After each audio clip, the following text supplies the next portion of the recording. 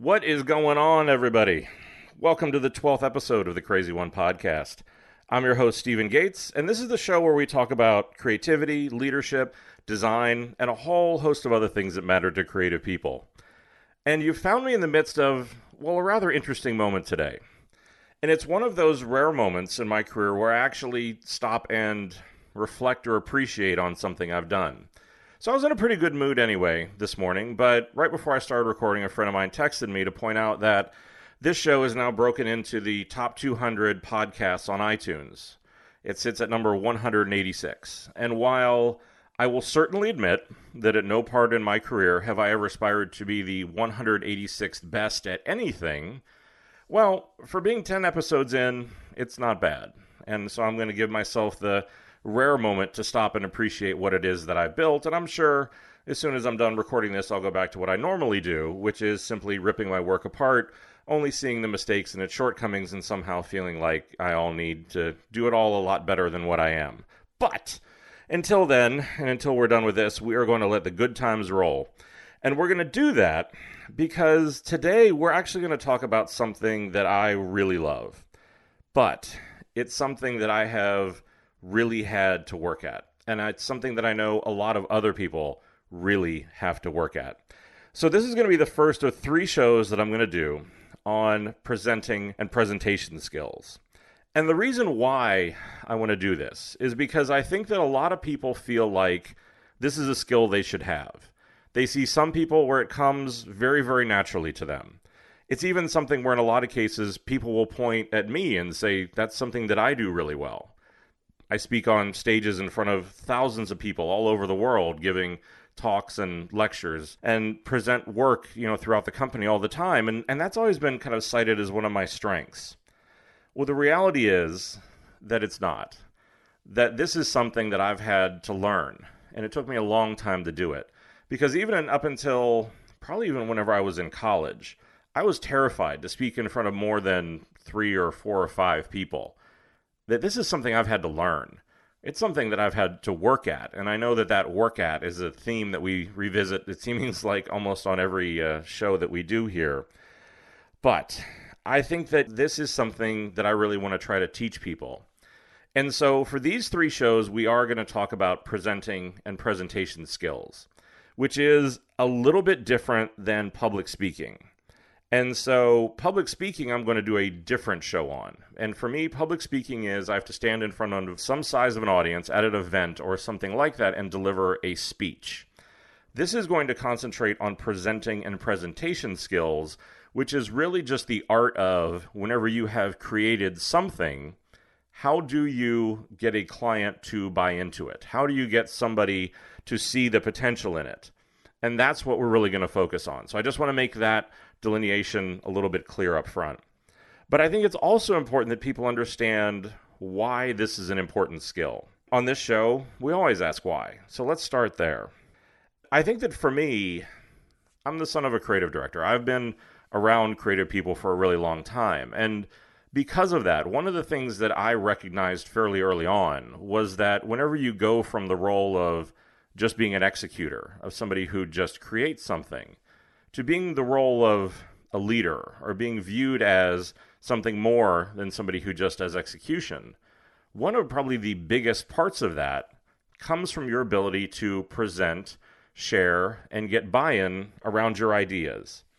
And I read an interesting stat not too long ago that at Carnegie Mellon University, they found out that 85% of your financial success is going to be due to your personality, your ability to communicate, and your ability to lead. That only 15% of it is going to come from your technical knowledge. And so I think that stat alone, kind of proves out my point. That as you want to climb the ladder, as you want to progress in your career, the ability to present is incredibly critical to that. And it just has to be part of that evolution. But I think that a lot of people just don't know how to start, that they don't know how to do it. And I think in many cases, they don't have the leadership that has the understanding for how to teach them. So that's what this show is looking to correct. And we're going to do that by starting to talk about 4 foundational elements to presenting. And those are just going to be looking at, well, first off, is it really presenting? Because I think just that word in itself is kind of a trap. We're going to look at figuring out what's your presentation style. What are some of the most common challenges? And then spend a little bit of time talking about how do you actually tell a story. So that's what we're going to focus on in this first episode.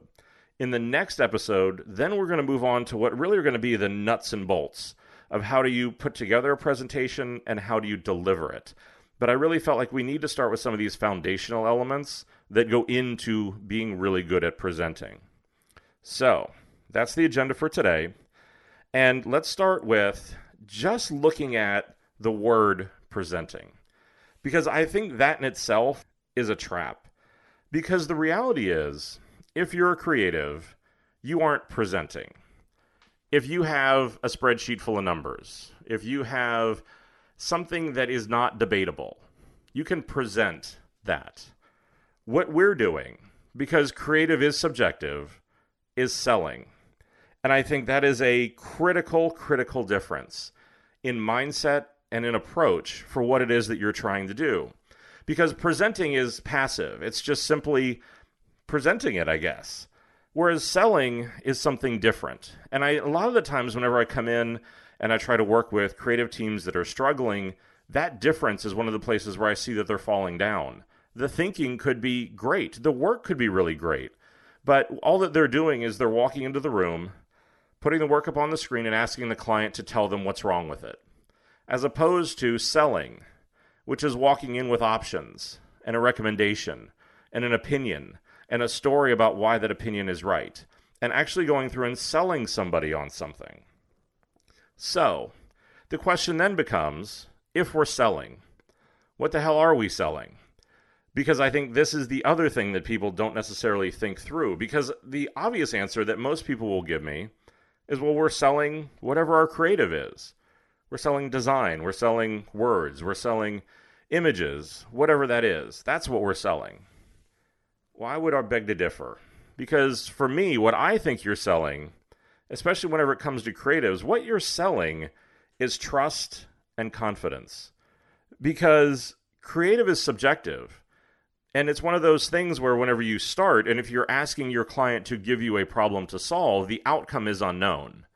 And whenever the outcome is unknown, I need to trust the people who I'm investing this with that they're going to get me to the other side. Let's think about this in a slightly different way. So if I was going to be traveling somewhere, I'm going to board an airplane. And whenever I get on, the two pilots are standing in the door having a discussion. And I can hear them arguing about how it is that they want to land the plane, the technique they want to use, the direction they want to go, any number of these things. But they're having a disagreement. Well, the reality is, in that case, that is going to be an incredibly unpleasant journey, because I'm not going to have very much trust and confidence that they're going to get me to the other side and where I need to go. I don't necessarily think that the creative arc is really much different, because you're asking your clients to get on the plane. You're asking them to trust you as the pilot to get you where you need to go.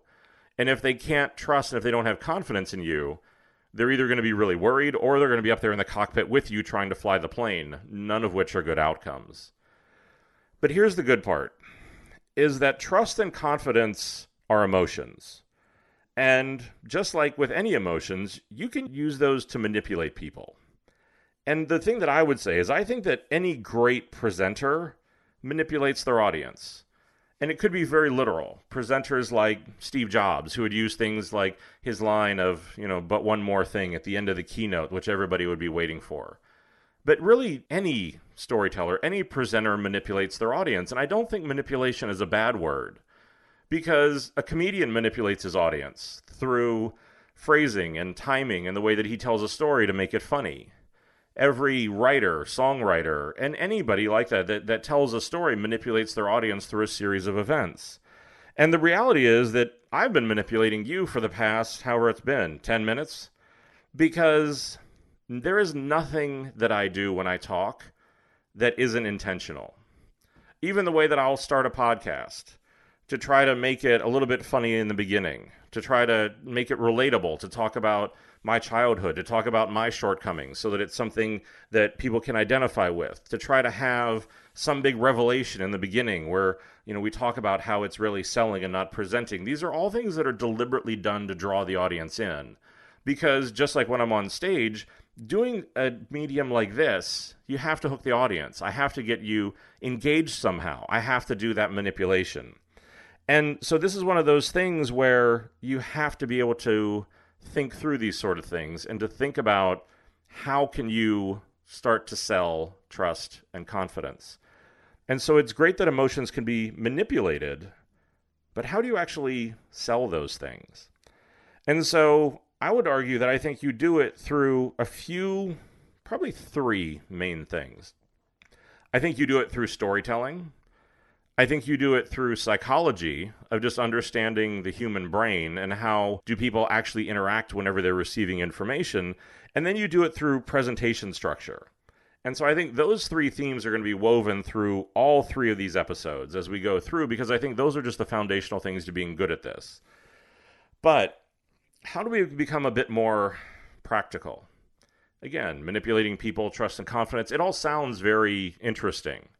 But how do you actually bring it to life? What are the tangible things that you can do and think about with you and your team to actually do this? And so there are a few things that I will always teach my team, and a few of the things that I think you always have to concentrate on to bring this to life. The first, the biggest, and always the most important is to think back to those two pilots and to think about the disagreement that they were having in front of everybody. And what that really demonstrated more than anything is that it was perfectly fine for them to have that disagreement. The discussion needed to happen. It was just the context and the timing of it that was wrong. And so the first thing that I would tell you to do is whenever you and your team are presenting to any of your clients, you absolutely have to present with one voice. Because if I'm trying to get a client to trust me, if I'm trying to get them to have confidence in me, and I'm acting like those two pilots, where my team and I are disagreeing, we're cutting each other down, we're contradicting each other in front of the client, not building trust and confidence. It's not one of those things where they're going to feel like we're going to get them to the other side and they're going to be okay. So this is one of those things that you have to think about. It's one of those things you have to coach your team on, is that it's fine if there's a disagreement. Just understand when and where to have it, because the client needs to see you with one voice, with one approach, with one way of doing things so that they can buy into that. I've gone so far as with some of my other teams, and especially whenever we would work with particularly difficult clients, that there are actually hand signals that I would use so that the team would know what it was I was thinking and how did we want to handle what was going on. Because if a client was getting particularly upset or if things weren't going well, I needed to be able to indicate to everybody what should happen next. That if it was going really badly, that I didn't want any of them to talk, that I wanted to be the one who was going to handle what got happened next. Or it would be one of those things where maybe I wanted somebody else to be able to answer that question because I thought the client really was going to need to buy in and invest in them. So there were a series of very simple hand signals that we would use that were basically undetectable to anybody who was in the room. But what it let us do is to communicate with each other so we were sure that we were always on the same page without having to do something as clumsy and as awkward as texting somebody or passing a note or pointing at them or doing one of those odd segues where you try to get somebody to come in and take the answer. But I just think it's one of those things you have to not only think about but coach, is to not cut each other down and to be one team, because that's the biggest thing that's going to really get in there and help the client have trust and confidence in you.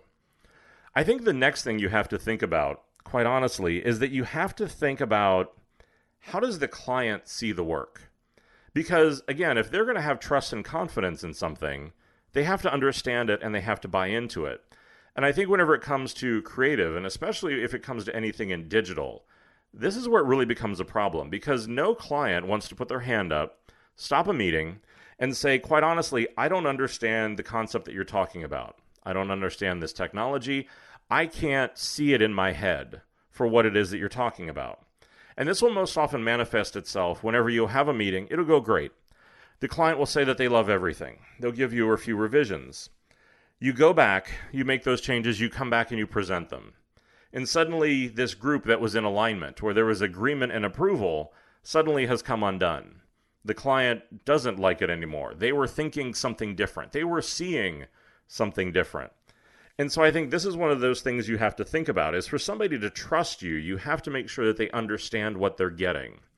And the reality is that not everybody's brain is wired the same way that a creative person's brain is wired. That comes as a shock to no one who's been around creative people. But the example that I'll use actually comes from something that happened with my wife. I don't know when. A few years ago, we built our house. And that meant whenever we moved in, you moved into a house that is basically completely bare. There are no blinds, there's no paint, there's no anything. You just get kind of the shell of what it is you want. And so over the course of the next few years, we went through trying to furnish the house. And time again, the same thing would play out. We would go into New York, we'd go into a furniture store. Let's say we were looking for bookshelves. We would walk around looking at the different bookshelves, and then finally I would see one that I thought looked really good. And I would point at those and I would say, honey, you know what? I think those would look fantastic in the living room. And she would look at them and kind of wrinkle up her forehead and say, you know what? No, I don't like them. And so the day would end, we wouldn't find anything we liked. Well, I was convinced that those one set of bookshelves, those were the ones that were going to be the ones that looked really good. And so I would set off for the next few, whatever it would be, weeks or months, trying to convince her of this fact, trying to wear her down. Often to the point where she would just simply give in, I think just to shut me up, honestly, agreeing that those would be the ones we would buy. So I would go back to the store, order them, have them delivered. I'd stay home from work one day, install them, waiting eagerly for her to come home where I would present this, grand solution to her. And time after time, she would come home with this thing that she was sure that she hated, look at it on the wall and go, oh my God, I love it. And my soul would die a little. And what I realized was that the way that her brain and my brain are wired, well, they aren't the same. Because what I could do is I could walk into that furniture store. I could see those bookshelves on the wall of the store, and I could take them and transpose them in my head to be in our house. I could see how they would look. She couldn't do that. That's why she literally needed to see it there before she knew that she liked it. So because of that, I've changed tactics. Now, whenever I see one of those things, I'll carry a photo of wherever it is we want to put whatever piece of furniture. I'll take a photo in the store of whatever it is we think we want to buy, and I'll just use, Photoshop Touch or something, quickly mock the two of them together so that she can actually see the way they would look together. Because then she can see it in her head, because she needs to be able to see that. She can't do the transposition just in her brain. I think that clients, in many cases, are the same way, where I don't assume that they can see it. If we're talking about an idea, I don't assume that it's one of those things where I'm sure that they have it in their head. This is why so often I'll joke that I have a speech impediment where I can't talk about new ideas without drawing some part of it. Well, part of the reason why I do that is so that I'm sure that there's some sort of visual indication that everybody can see that gets us on the same page. So I think that that's one of the other things, is just to understand and don't assume that your client can see the concept or the idea that you're talking about, because if they can't, they're not going to trust you, or they're not going to have confidence, and it's going to come back and bite you in the ass later. I think that the other thing to think about and to coach your team on is that whenever you're presenting, everything you do communicates. Because whenever we talk about manipulating emotion, a lot of what we're doing is subconscious. That if we try to take the brute force method, if we try to go in and force somebody into feeling something, well, they're not going to. That's not the way that it works. But the reason why I think that it's important to think about how everything communicates is because all of those little details go into building trust and confidence. If there are typos in your deck, if something is out of order, if you look pissed off, if you're slumped over in your chair, if half your team isn't paying attention, all of those things communicate. And what they communicate is that I'm not sure that I should have confidence in this team because I don't know that this really matters to them. I don't know that they're watching the details. I don't know that this is something they're really bought into. And because of that, I'm not sure if I can really trust them with this. Again, these are all very subtle things. These are things that I think people often don't think about.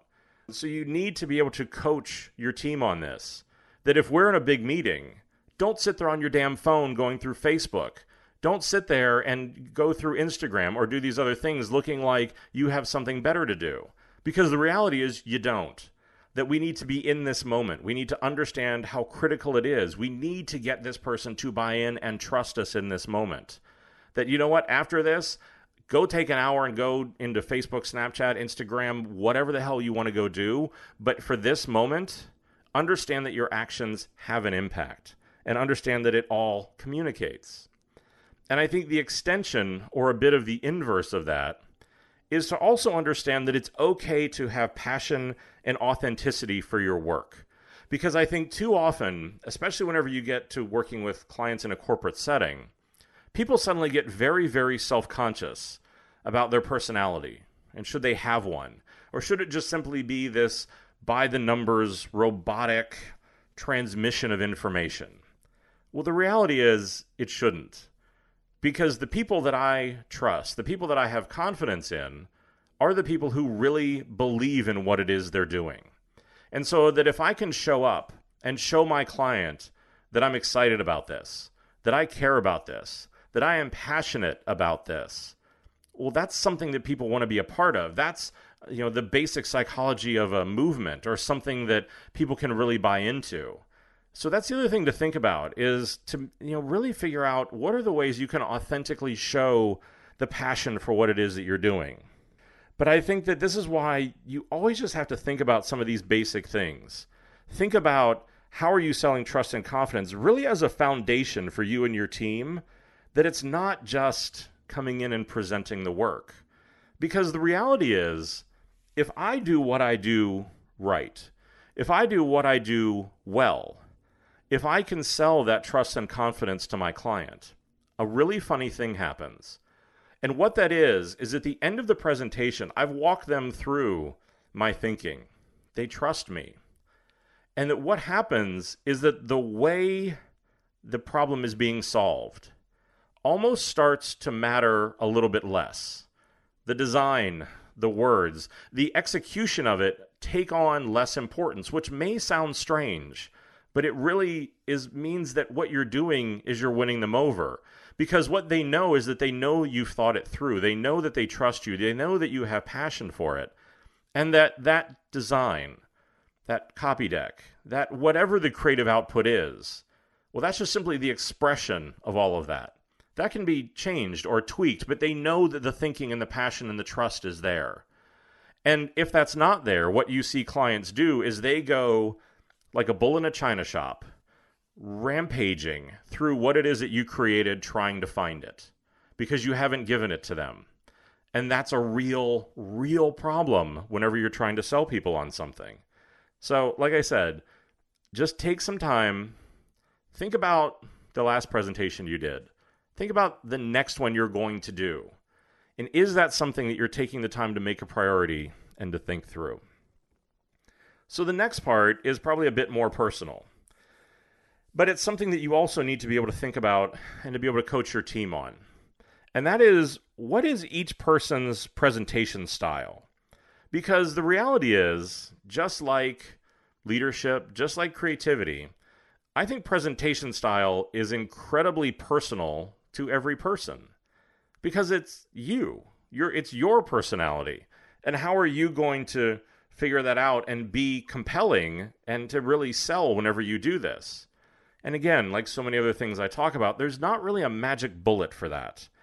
But what I'll do here is, and I know one of the most popular episodes that I've done so far has been the one on personal branding and how do you build your personal brand. So we're going to borrow a little bit from one of those techniques in there. Because in that episode, I said it was really important for you to understand your brand and to understand the story that you were going to tell.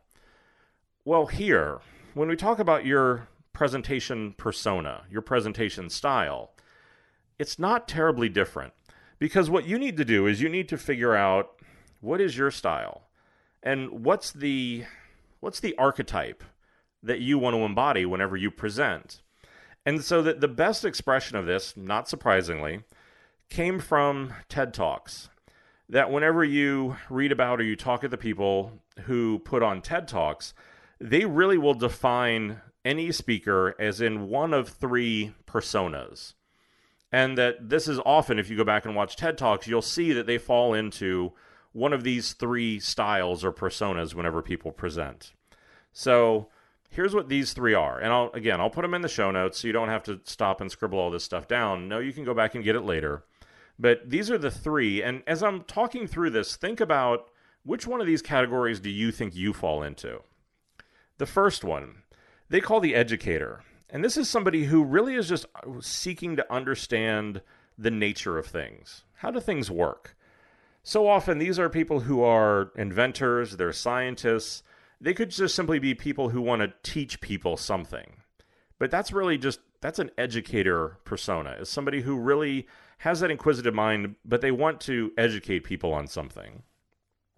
The next one comes in the form of the entertainer. And this is somebody who so often, whenever they present, they really want to share some secrets of their craft or some secrets about the way that they do things. And so often this will come in the form of a comedian, a magician, or even an artist, where you may see their work, but it's really, let's talk about the process behind that and what goes into their craft. And finally, you have what they call the change agent.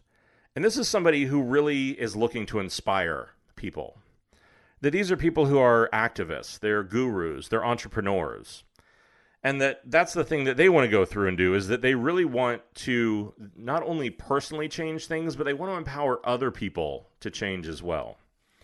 And I think that the thing that I've realized is that the best presenters, the best people who do this really well, they actually can use all three personas as they go through and do a presentation. I think it's one of the things that I, again, very deliberately think about. Whenever I do this show, whenever I talk on stage, I want to try to make sure that I'm doing all three of those things. That so often it starts as the entertainer, trying to be funny, trying to hook you in. So often then moving to the educator of the meat of a lot of the shows or a lot of the sessions I do, tries to teach something that you can walk away with. Not just simply talk about case studies or the things that I've done, or if I do, to make sure that it's relatable to people so they can understand the point of it, or I can use it to teach. Often then going back to the entertainer to try to kind of give some of those insights of the craft, but most often trying to end whatever talk I do in a change agent persona, to try to get people fired up, to get on my soapbox, to try to empower them to try to make a change or to buy into something. And so I think that it's one of those things that I do try to go through and figure out, okay, do I have all of these in whatever it is that I'm working on? So I would really encourage you to take some time and to think about, of those, which is the primary one for you? And then how can you do more of the other two? How can you round out your presentations and round out your persona with those other things so that it doesn't just become one-dimensional? But I would say, go to the show notes. Again, you can print those out and think about those, but use them as a bit of a cheat sheet whenever you're building the story that you want to tell or the presentation you want to make. So from here, I think one of the other foundational things that we have to be able to talk about are challenges. Because, like I said before, this wasn't something that came easily to me. And overcoming the problems that I had presenting, the fear, the tics that I had, the cases where you too often, whenever you talk, you find yourself saying things like, or, any other little tic whenever you aren't sure what to say. How do you overcome those? How do you get past that? Because there are two things that happen here. And these were the two things that probably let me understand that I could become better at this. The first was the recognition from studying sports psychology, really, that fear and nerves are self-imposed emotions. That if you're going to give a presentation, or if you're going to speak on stage, there is no threat of physical harm. No one is holding a gun to your head. It's you imposing this emotion on yourself, this fear. However conscious or unconscious, it's something that you can control. And that if you can control it, then you can overcome it. And we'll talk in a second about a few of the things that I've done to try to work through as an evolution for how to get through that. But I think that the other thing is, honestly, a lot of it is just getting comfortable in your own skin or in your own head. Because I think whenever you have those tics, they can become almost debilitating. Because the first time somebody points them out, or the first time you see a recording and realize just how much you do it and you had no idea, it can really become terrifying because you're so incredibly aware of it. And here again, how do you get over it? I've always phrased it or tried to teach people that it's getting comfortable with silence. That in the moment when you don't know what to say, in the moment when you know that you're nervous, to train your brain and to train yourself to say nothing, as opposed to fearing the silence, needing to fill the silence with whatever that tick is. Saying, right. Well, like whatever that little thing would be. And I think that this is something that I've had to work at quite a bit, because I'm a big either guy, or I'm sure if you go back and listen to old episodes, every once in a while I'll say right as just kind of like an affirmation, because it was one of the tricks that I taught myself to make that my tick whenever I needed it, because it was at least audience engaging, and that if I did that, it was better or a little bit more engaging than saying the words like How do you overcome this, though? How do you start to figure out how to get better at it? And I think the first part of this goes back to draw on something that I talked about in the episode on creativity. Because in the episode on creativity, I talked about the importance of self-awareness, to becoming more aware of what do you do when you have good ideas, and becoming more aware of what do you do when you have bad ideas. Becoming better at presenting is not that dissimilar. Of knowing what are the things that I'm doing whenever I'm feeling confident, whenever I'm feeling good, whenever the nerves go down. What am I doing then? Versus what are the moments where I'm getting really worked up? The nerves are getting worse. And that's really becoming something that's becoming almost debilitating for me. And I think that so some part of it is just starting to have self-awareness, that in the moment when it's going well, making a mental note of what did I do running up to that. And the moments when it's going badly, again, making the note of what was I doing that led to this. Was it lack of practice? Do I not feel like I know the material? Was it something where I didn't get enough sleep, or I got too much sleep, or I went out, or I didn't? Or there could be a whole host of factors about the way that you manipulate your brain to get you into the right spot. And so part of it is also just start experimenting. Because I think this was something that I started to do a lot, was to figure out how could I become better at becoming a good presenter. One of the first things I tried, which I think a lot of people tried, is I tried just writing it all down. Literally making a script, pretending there's a teleprompter or something like that. And what I found is that did not help me. Because whenever I read off a script, I sound like the host of a cable access show. It sounds very much like I'm going to go through and I'm going to read off this script, and whenever I get to the end, it's going to sound like that. The cadence to that, the tone of it, just the implied confidence behind that sucks. I sound like an idiot. So I realized very quickly that was not the way that I needed to go. That I was somebody that, quite honestly, probably almost would be willing to sacrifice accuracy for storytelling. That for me, it's why, and so often if you've ever seen me present, I use decks that are very, very minimal in the content that they have. And if you ever, come up to the front sometime and look at the confidence monitor I'll have at the stage in front of me, it's usually no more than 2 or 3 bullets of 2 or 3 words. It's even, quite honestly, the way that I build this show and the way that I do it is that it's one take. I treat it like I'm on stage, and as I'm standing here talking, I'm sitting here looking at my monitor that has a keynote that has the show all done with just simple slides with simple bullets of the flow and the story that I want to tell. It's how I can go through and do all this and know what it is I want to talk about, but make sure that I cover the subjects that I want to cover. Because it's a simple way for me to be able to do this, but it allows me to riff, to talk, to be in the moment, and to sound more convincing than if I used a script. But for some people, that really works. But experiment that and see. Some of it is, again, I think the recognition that the hardest moment whenever you have to present is the first one.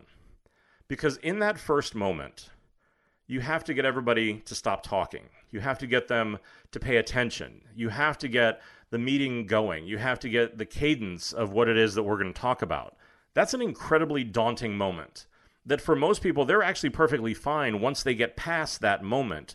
But that first paralyzing moment of having to jump into your fear and to start is so often the hardest. So sometimes it's the recognition that if that's the case, have somebody else start the meeting for you. Have your boss or somebody else actually be the one that starts talking to get things going. And then once you're past that terrifying first minute or two, you jump in and you take the bulk of it. Because it's one of those things where if you do that, you're over your fear and you can be off and running. You can see that the meeting has started. You're still breathing. The world has not ended and everybody's still there. And I think that the other thing is to think about if you're doing presenting and you're truly that scared of things, come up with a safety word. As comical as that might sound, but if you're in a place where you just feel like, you know what, there is some chance that I might actually just start to panic and shut down, or that I might really blow this.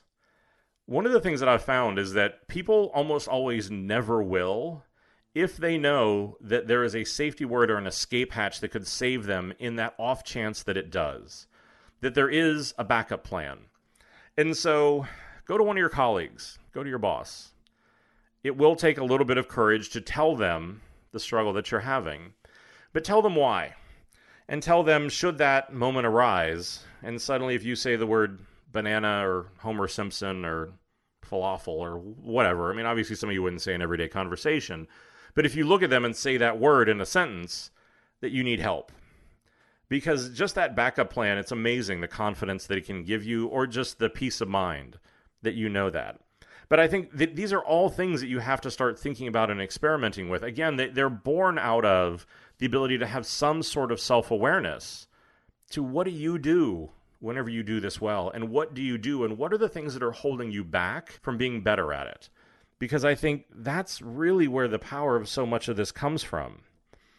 The other trick that I'll tell you that I've learned is that, and I know this is true for executives at Apple, I know it's true for executives at a lot of other big tech companies, and I know that it's something that Steve Jobs believed in, was that 7 is the magic number. 7 is the number of times that if you practice something, you will become confident in your material. Run through it 7 times. Practice it 7 times. That if you do that, you'll have a confidence in it. You'll have a command of it. You'll have an understanding of it that will get rid of a huge amount of those nerves. And I know that 7 may seem like it's a lot. Just think about that number 7. And that practice really does breed command of material. It breeds confidence in it. And we're going to dive into a lot of those sort of things and when we get to the next episode, because the next episode is going to be a bit more about the nuts and bolts of some of these things. But I really would just tell you to think about, how do you do things when you do them well, whenever you present, and how are you doing things whenever it's not turning out quite as well? So from here, we're probably going to get to the heart of what I think you need to do to be a great presenter. And that's telling a story. Because the problem that I see with far too many creatives is what they do is they spend 95, 98% of their time on the work, which makes sense. But the problem is, by leaving 5% or less of your time to think about how you're going to tell its story, to think about how you're going to present it, well, then the problem is you're honestly probably disrespecting your work. Because if other people can't buy into it, if other people aren't going to approve it, all of that work isn't really going to add up to much. So I think that you need to think about, how do you approach that a little bit differently? I personally will probably spend on any project probably 80% of my time on the work, and probably about 20% of my time thinking about how are we going to tell this story and how are we going to present it at the end. And this is honestly from the very first concepting meeting all the way through when we're almost done with the work. But it is really going through and figuring out all through this, how am I thinking about and shaping this story? And here's the reason why. Another stat that I saw, I'm kind of big on stats for some of this stuff sometimes. Another stat that I saw is if you give a presentation and you go back to your audience 2 weeks later and ask them, what is it they remember? Well, the funny thing that you'll see is that 15% of them will be able to remember facts or numbers that you presented whenever you did your presentation. However, 85% of them will be able to remember a story that you told. So if you want your work to have impact, if you want your work to stay sold, turning it into a story is critical to being successful. Because that's what really being a great presenter is it's being a great storyteller. So let's just take a quick minute and actually study storytelling, because this is one of those things where this is the way that I approached it. Because, like I said before, I sucked at it. I didn't know how to tell a good story. I didn't know how to do this sort of stuff, so I had to set about studying it. And one of the biggest breakthroughs I have was whenever I found a book by a guy named Joseph Campbell, who really looked at going all the way back to Greek mythology. How do you tell a good story? What's the arc and the steps that you have to do to tell a convincing story? And so if you want a more modern example of Greek mythology, is the work of Joseph Campbell has also been referenced and is the foundation for a few other creatives who are good at storytelling, including Steven Spielberg, George Lucas, and a bunch of other people. So that if you took Campbell's work and actually map it back against Star Wars, Indiana Jones, E.T., Jaws, any of the big movies that you can think of, you'll see an almost one-to-one comparison, because this was the outline that these guys used to figure out how to tell a good story. And so it really is looking at, it's called a hero's journey. And a hero's journey is broken up usually into 3 acts, or 3 different parts. And so what we'll do is we'll quickly walk through what are these 3 acts. And here again, I'll put these in the show notes, so go to podcast.stephengates.com, go to episode 12 under episodes, and you'll find all this stuff. So don't feel like you need to keep starting, taking notes furiously as we go through this. There are 3 acts. And so what I want to do is to walk through what are the pieces of each act. And then, so this doesn't become just some disconnected mental exercise, map each of those steps back to then, how do I think about that whenever I actually present my work? So that it forms an outline or a starting point that I can use for how am I going to present my work. Act 1. The first thing that you'll often see whenever you go through a hero's journey is there's a setup of the world. They always call it like the ordinary world. And this is the introduction to just what is going on around everybody. I think if you're thinking about this from a presentation standpoint, this is like the welcome and introductions to the meeting, right? It's just simply we're going to get accustomed to the world of this meeting that we're going to be in. From there, so often in a hero's journey, there's some sort of a call to adventure, that something happens, good, bad, or otherwise, that basically calls the person or the team into the adventure.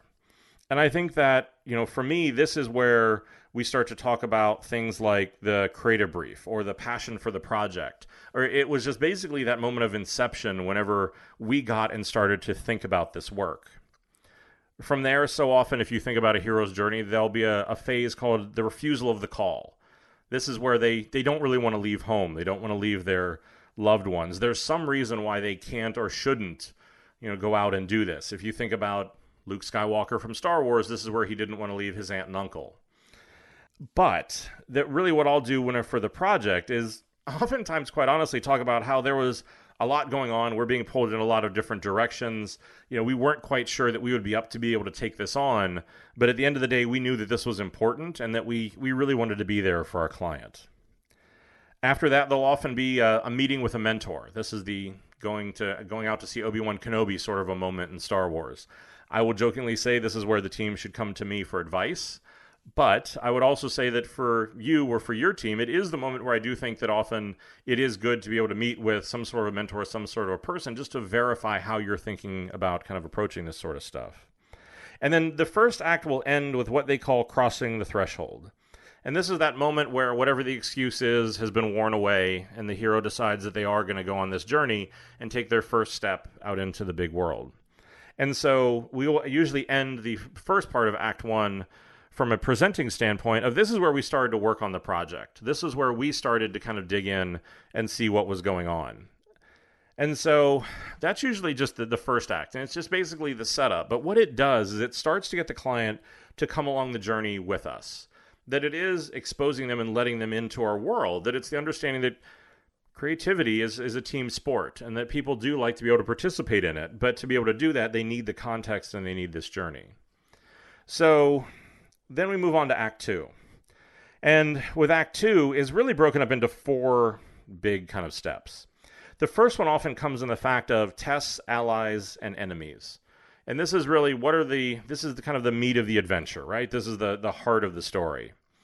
And this is one of those things where what we're going to do is we're going to start to go through What are the problems that needed to be solved in the brief?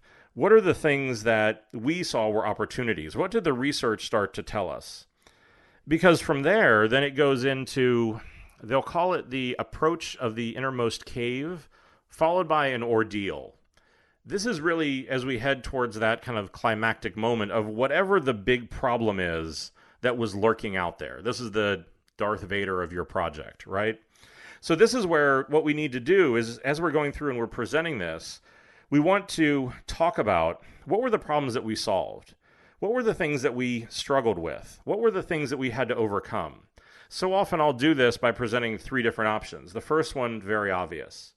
That's the easy, safe, stay-at-home one. But it led us to some problems that we saw. So we created this second option. The second option solved some of the initial problems that we had, but it created more. And it led us to the third one, which was really the recommendation that we're going to have. But it's letting them see the struggle. It's letting them see that journey that really will get us to the last part of the second act, which is the reward. And the reward is working on those problems that led to the insights that we had. It led to the work that we're going to recommend. And that's really one of those things that, really to take them on that journey so that they can understand the pros and cons, the strengths, the weaknesses. This is why I never will believe in sending work over to the client ahead of time, so they can just simply flip through a PDF and come to their own conclusion. And then whenever I do this presentation, they just sit there patiently waiting for it to be over so they can render an opinion that they had without really understanding any of the struggle or the journey that we went on. And so with that done, with the recommendation there, we head to Act 3. In Act 3, that's then, you started with the road back. This is how do we start to get it back home? How do we go through and how do we start to shape that recommendation into why we think that it works, into getting it to really illustrate and demonstrate how it solves the problem that we've been given. From there, then the resurrection will so often happen in a hero's journey. And this is really one of those things where what we want to do is we do want to go back and resurrect and just, again, briefly walk through what were the 3 things that we did, to walk through what that journey was that once again led us, just to remind everybody, tell them what you told them, sort of a thing, of where we've been. And then, the last part is that returning home.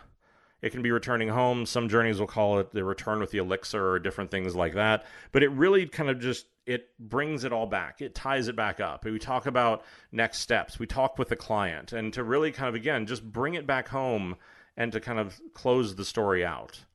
But it really is one of those things where it is thinking about all of these steps, to almost think about whatever the movie is you love. Pixar uses this, Lucas, Spielberg, like you name whatever the popular story is that you like, it uses this arc. So think about that movie, think about how it maps to this, and then think about how can you tell this sort of story whenever you go through and you do your work. Because this was the outline that I would use to try to get better at presenting, to be able to write out and make sure that I was covering these bases, that I was telling the story and I was letting the client in. I was taking them on this journey and really letting them see what it was that we were doing. Because once I did that, the trust, the confidence, it went through the roof because all of a sudden they were on this journey with us and they were so much more bought in. So that again, whenever we got to the part of actually showing the work, it took on just a different importance than what we had ever seen before. So let's do a quick recap. We talked about what are you really selling? That it is selling and it's not presenting.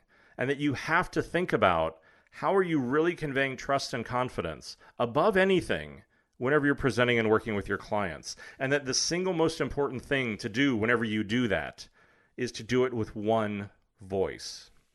From there, thinking about what is your presentation style? Are you the educator, the entertainer, or the change agent? And then how can you actually spend more time being all of those things? How can you get that mix whenever you present to be able to make sure you're really drawing and keeping your audience in the moment and in that story? To then go on and to think about the challenges. What are your strengths? What are your fears? How do you start to get more aware of them? How do you start to overcome them? How do you start to experiment with doing things different ways to find what's that magic combination that's really going to work for you, that's really going to help you become better at presenting and to get over those things that are holding you back? And then finally, to really think about storytelling. That people remember stories. They don't remember numbers. That whenever you talk about your work, it needs, like any great story, a beginning, a middle, and an end. It needs to take your client on a journey. It needs to respect the work that you did, the time that you put in, the thought that went into it. And it needs to really showcase that so that people can see the passion, the authenticity that leads to that trust and confidence that you have to be successful.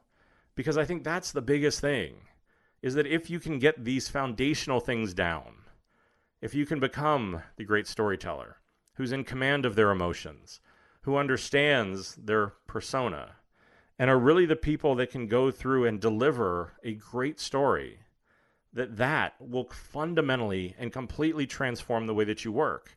Because I really have seen it time and time again. I will take the exact same team and simply start to apply this model to the exact same work. Instead of going in and presenting one particular piece of work and asking if it's right or wrong, we show up with multiples. We tell a story. We let the client in. And all of a sudden, the team that was being vilified because they weren't doing work that was quite smart enough shows up with the exact same work in a different presentation format and is suddenly hailed as the hero. The people who are suddenly so much better, the work is 4, 5, 6 times better than what it ever was before. Nobody got smarter. Nobody got a brain transplant. Nothing radical happened. All that it was just simply respecting the work, respecting the client, and respecting the process enough to be able to let people in so that they could really go through and work on this stuff and really see the value in it, to trust it, and to really believe in it.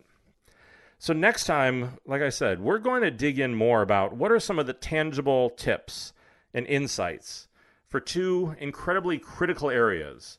Because once we get past these foundational elements, you still have a presentation to do.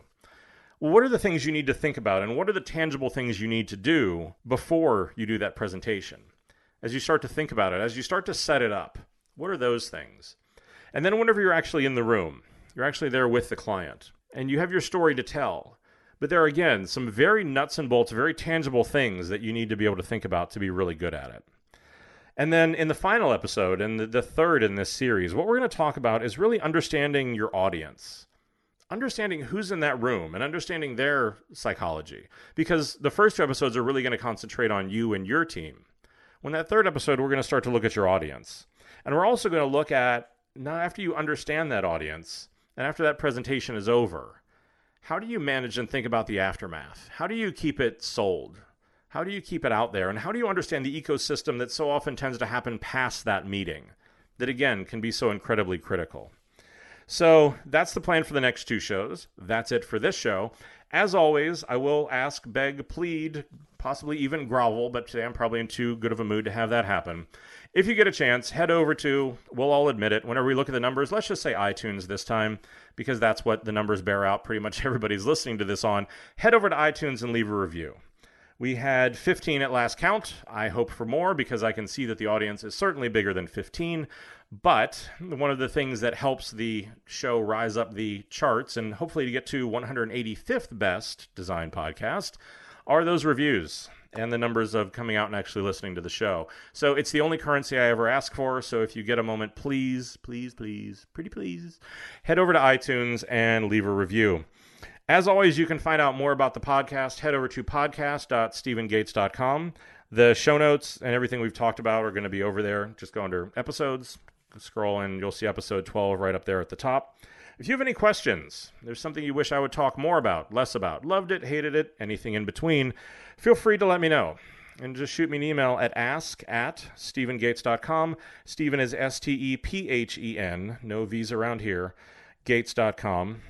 And as always, the boys down in legal want me to remind you, all the views are my own. They don't represent any of my current or past employers. And I say it every time because I mean it every time. But thank you for your time. Time is the only true luxury we have, and I'm always more than a little humbled that you want to spend any of it with me. So until next time, and as always, stay crazy.